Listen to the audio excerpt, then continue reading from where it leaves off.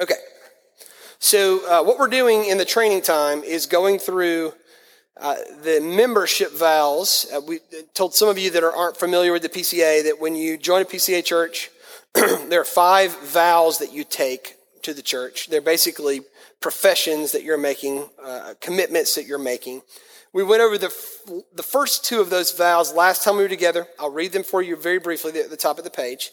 It says, "Do you acknowledge yourselves to be sinners in the sight of God, justly deserving his displeasure and without hope except in his sovereign mercy?" And the second one is, "Do you believe in the Lord Jesus Christ as the Son of God and the Savior of sinners? And do you receive and rest upon him alone for salvation as he's offered in the gospel?" That leads us to the third one. All right, and the third one must be interpreted with the first 2. That's what we're going to talk about today and next time we're together. We're going to go over the third one for 2 weeks. It says this: "Do you now resolve and promise in humble reliance upon the grace of the Holy Spirit that you will endeavor to live as becomes the followers of Jesus Christ?" Okay. I want to read for you a little short passage before we begin today from Romans chapter 8. Some of you have read this before, but I'm going to read Romans chapter 8, and I'm going to start in verse 28. All right? It says this: "And we know that for those who love God, all things work together for good, for those who are called according to his purpose. For those whom he foreknew, he also predestined to be conformed to the image of his Son, in order that he might be the firstborn among many brothers. And those whom he predestined, he also called. And those he called, he also justified. And those he justified, he also glorified." All right.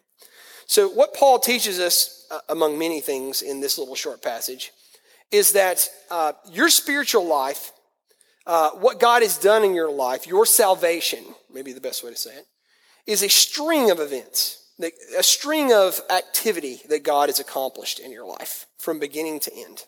And what I want to do today is to talk about that just a little bit because it's going to help you understand the third vow. The third vow is talking about how you live, like how you're going to commit yourself to being, to use a very poor way to say it, good.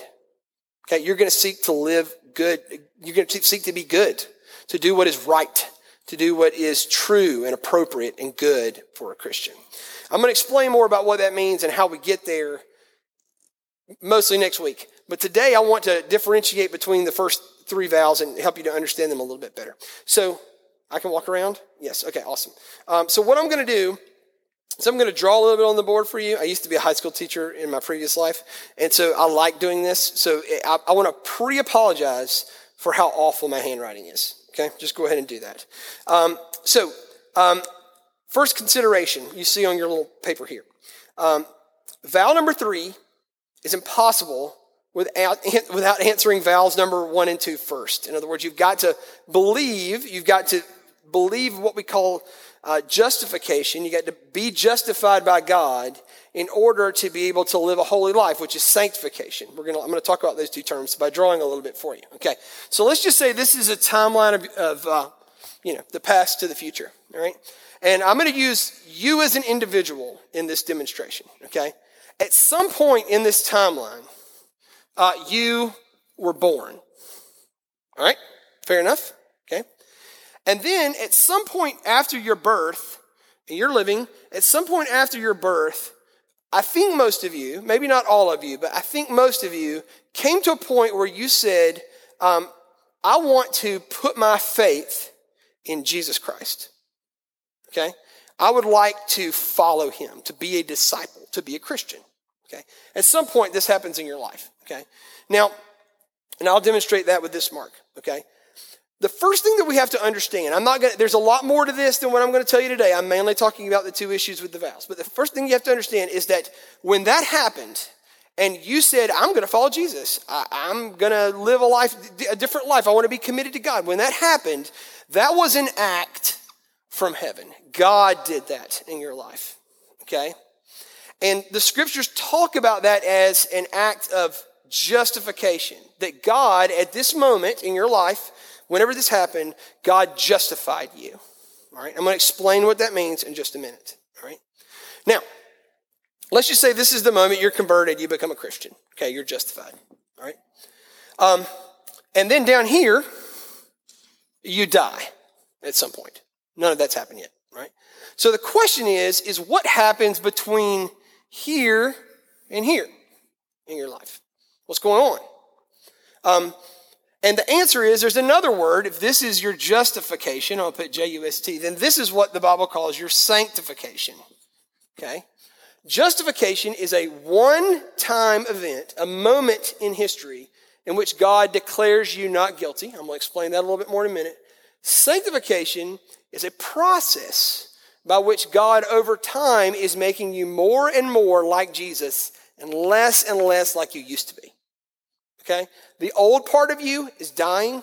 The new part of you, the regenerated, converted, justified part of you is growing. Okay? And you are becoming healthier in a sense, or you're abiding more deeply in Jesus and you're being changed and becoming more like him over time. So these are the two events, justification and sanctification. I want to talk a little bit about them today, very briefly, and help you understand them in light of the questions. The first two questions, by the way, are about justification. The third question is about sanctification. All right, so I want to talk to you about the difference today. I wanted you to, if you have a Bible, to open it up to 2 Corinthians chapter 5. Okay? 2 Corinthians chapter 5. I'll write it up here. 2 Corinthians 5:21. This is one verse. It's been called the gospel in a nutshell. I think it's better called justification in a nutshell because the gospel is more than just justification. All right, so 2 Corinthians 5:21. And it's also written in your bulletin, in the little sheet I gave you, I think, here. 2 Corinthians 5:21 says this: God made him who had no sin to be sin for us, so that in him we might become the righteousness of God. All right, I'm going to set this up for you. This is a human being. All right? And what do we know is true about every human being that's really ever existed other than Jesus? How would we describe them? They're sinners. Okay, I'm going to write that right here. Sinners. Okay? And what does sin deserve? The wages of sin is death. All right, so death is what they deserve. Okay? And I'm going to add to that hell, right? The wrath of God poured out on sin. That's what sin deserves. So this is true of every human being that's ever existed except for one. And who is that? Jesus. All right, I'm going to put him over here. All right? Here's Jesus. I'll give him a beard so that you can tell the difference. Okay? Now, if what's true about every human being is that they're a sinner, what's true about Jesus? Is Jesus a sinner? No, Jesus is, how would we describe him? Righteous. That's a great word. Okay? Righteous. You might want to say perfect. Okay? He's perfect morally. All right? And what is, in the same way that sinners deserve death and hell, what does a righteous person, a truly perfect person, righteously deserve? There you go. Eternal life. Okay? Eternal life is what the righteous person deserves. And that's what, Jesus is the Son of God. He is righteous. He's always had an eternity with the Father, right? He's always had this perfect relationship with him. He has lived true life, right? And 2 Corinthians 5:21 describes for us what happened that day you were walking around and you felt like, wait, something's changed inside of me, right? And that thing that happened was this. He who knew no sin, which one of these people knows no sin? Jesus. He who knew no sin became sin for us. Right? So this, at some point in history, our sin was placed upon Jesus.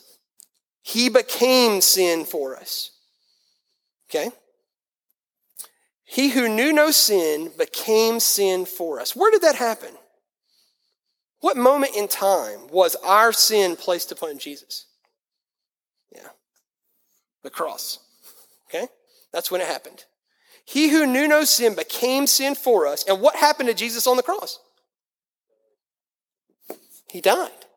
And not only did he die, he suffered the wrath of the Father and went through hell on the cross. Okay? So he who knew no sin became sin for us, but that's only half the gospel. Read the rest of it. 2 Corinthians 5:21. He who knew no sin became sin for us that we might become the righteousness of God in him. So not only did our sin be placed upon Jesus on the cross and he died, but at that same moment, Jesus' righteousness was given to us on the cross. And so at that moment, not only did Jesus take our sin and die for it, but we took his righteousness, and what do we have? Eternal life. That's right. And because this happened, God looks at us and he says, you're not guilty anymore. Your guilt is gone. You've been washed white as snow. Your sins has been cast as far as is the east from the west. I remember them no more. How can he remember them no more? Well, because they were placed on his son, not on us anymore. This is a picture of what we call justification. It's just as if you never sinned, right? That's the idea. Just as if you've never sinned. You have been made right with God because of the work of Jesus Christ. And there was a moment in your life, if you know Jesus today, where you were justified. And this is that moment on the map, okay? But after this happens, we begin to live our lives as Christians, right? And we begin to live out what's called sanctification, which is not a one-time event where these sort of things happen, but it is a long-term process, okay? Let's look at the question again. The question says, do you now resolve and promise in humble reliance upon the grace of the Holy Spirit that you will endeavor to live as a follower of Christ? Okay. So what sanctification is about is following Jesus. Okay. Following him not only in terms of knowing him and relating to him, but also becoming like him over time. And the third vow is impossible without the first. Now this is really the heart of what I want to talk to you about today. Which of these two things happens first, justification or sanctification? Which of them happens first, justification or sanctification? Justification. Justification happens first, then sanctification. Did you know that Christianity is the only religion that believes that? Every other major world religion believes that sanctification happens first, and then you're justified. That you have this process of really being good, and if you're good enough in the end, you're accepted by God. But Christianity says you're accepted by God because of what Jesus did on the cross. And because of that, you begin to live out your life in a particular way. That you begin to think about and live out a life of love in the name of Jesus Christ.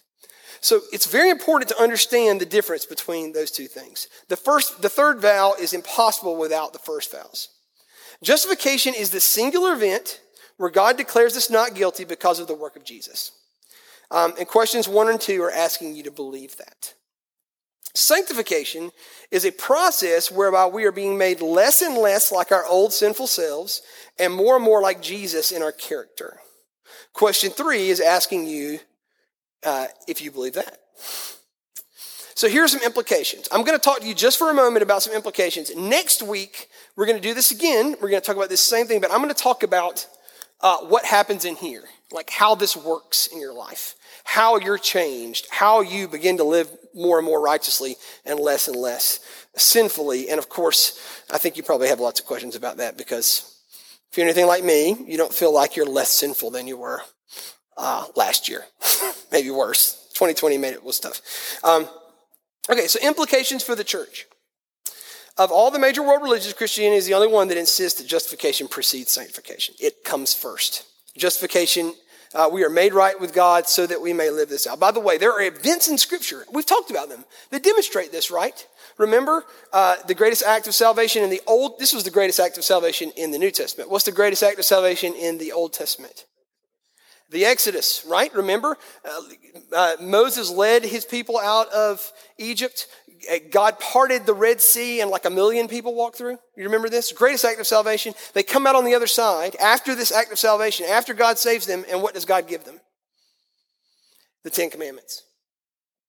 He takes them to a mountain and gives them the 10 Commandments. He's saying, in a sense, I've saved you. Now this is what it means to live that out in your life. Once again, justification leads to sanctification. That's the idea.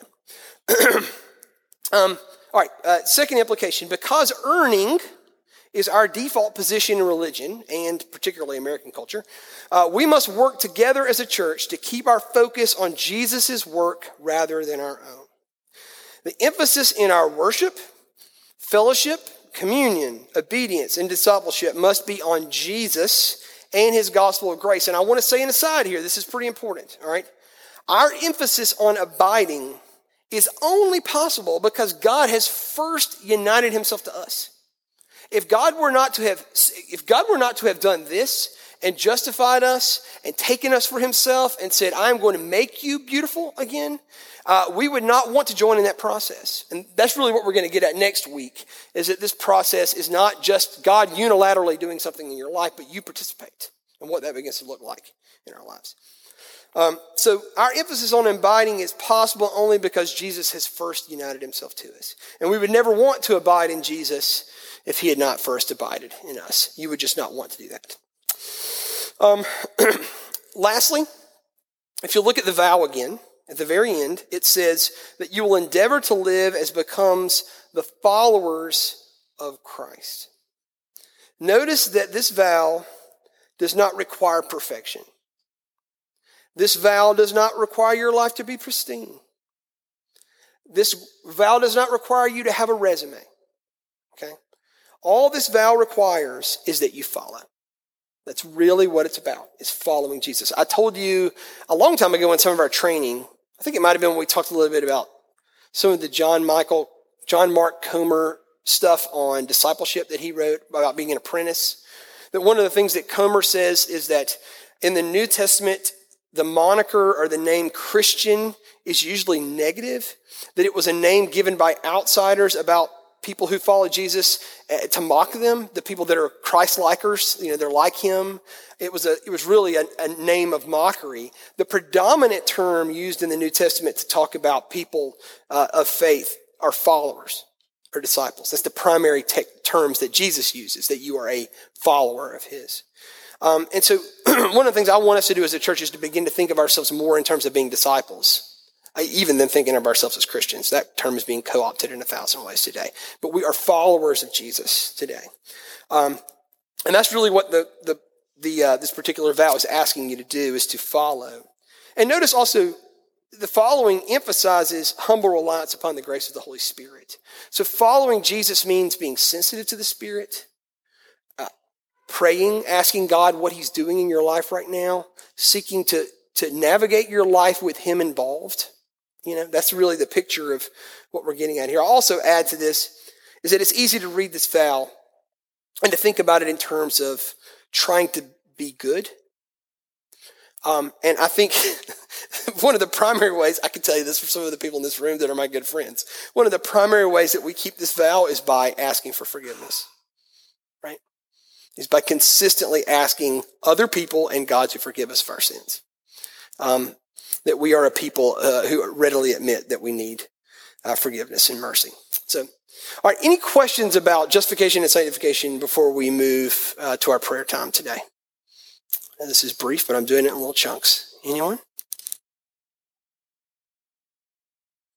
Not unusual. Okay, so what I'd like for you to do is if you will divide up into some smaller groups, if you can try to mix it up around people that you don't know.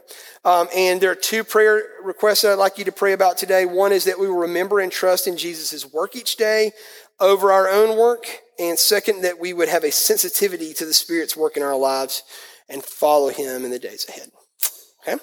All right, let me pray for us and then I'll let you pray. Father, thanks again for letting us have this short time to think a little bit about what it means to be a part of the church. I pray that we would be a family who really does believe in your work, principally in our life, first and foremost. And out of what you've done in us, we will live that out in the way we treat our neighbors, our spouses, our children, our parents, all those around us, that we want to live that out because of what you've done for us. So we ask these things in Jesus' name. Amen.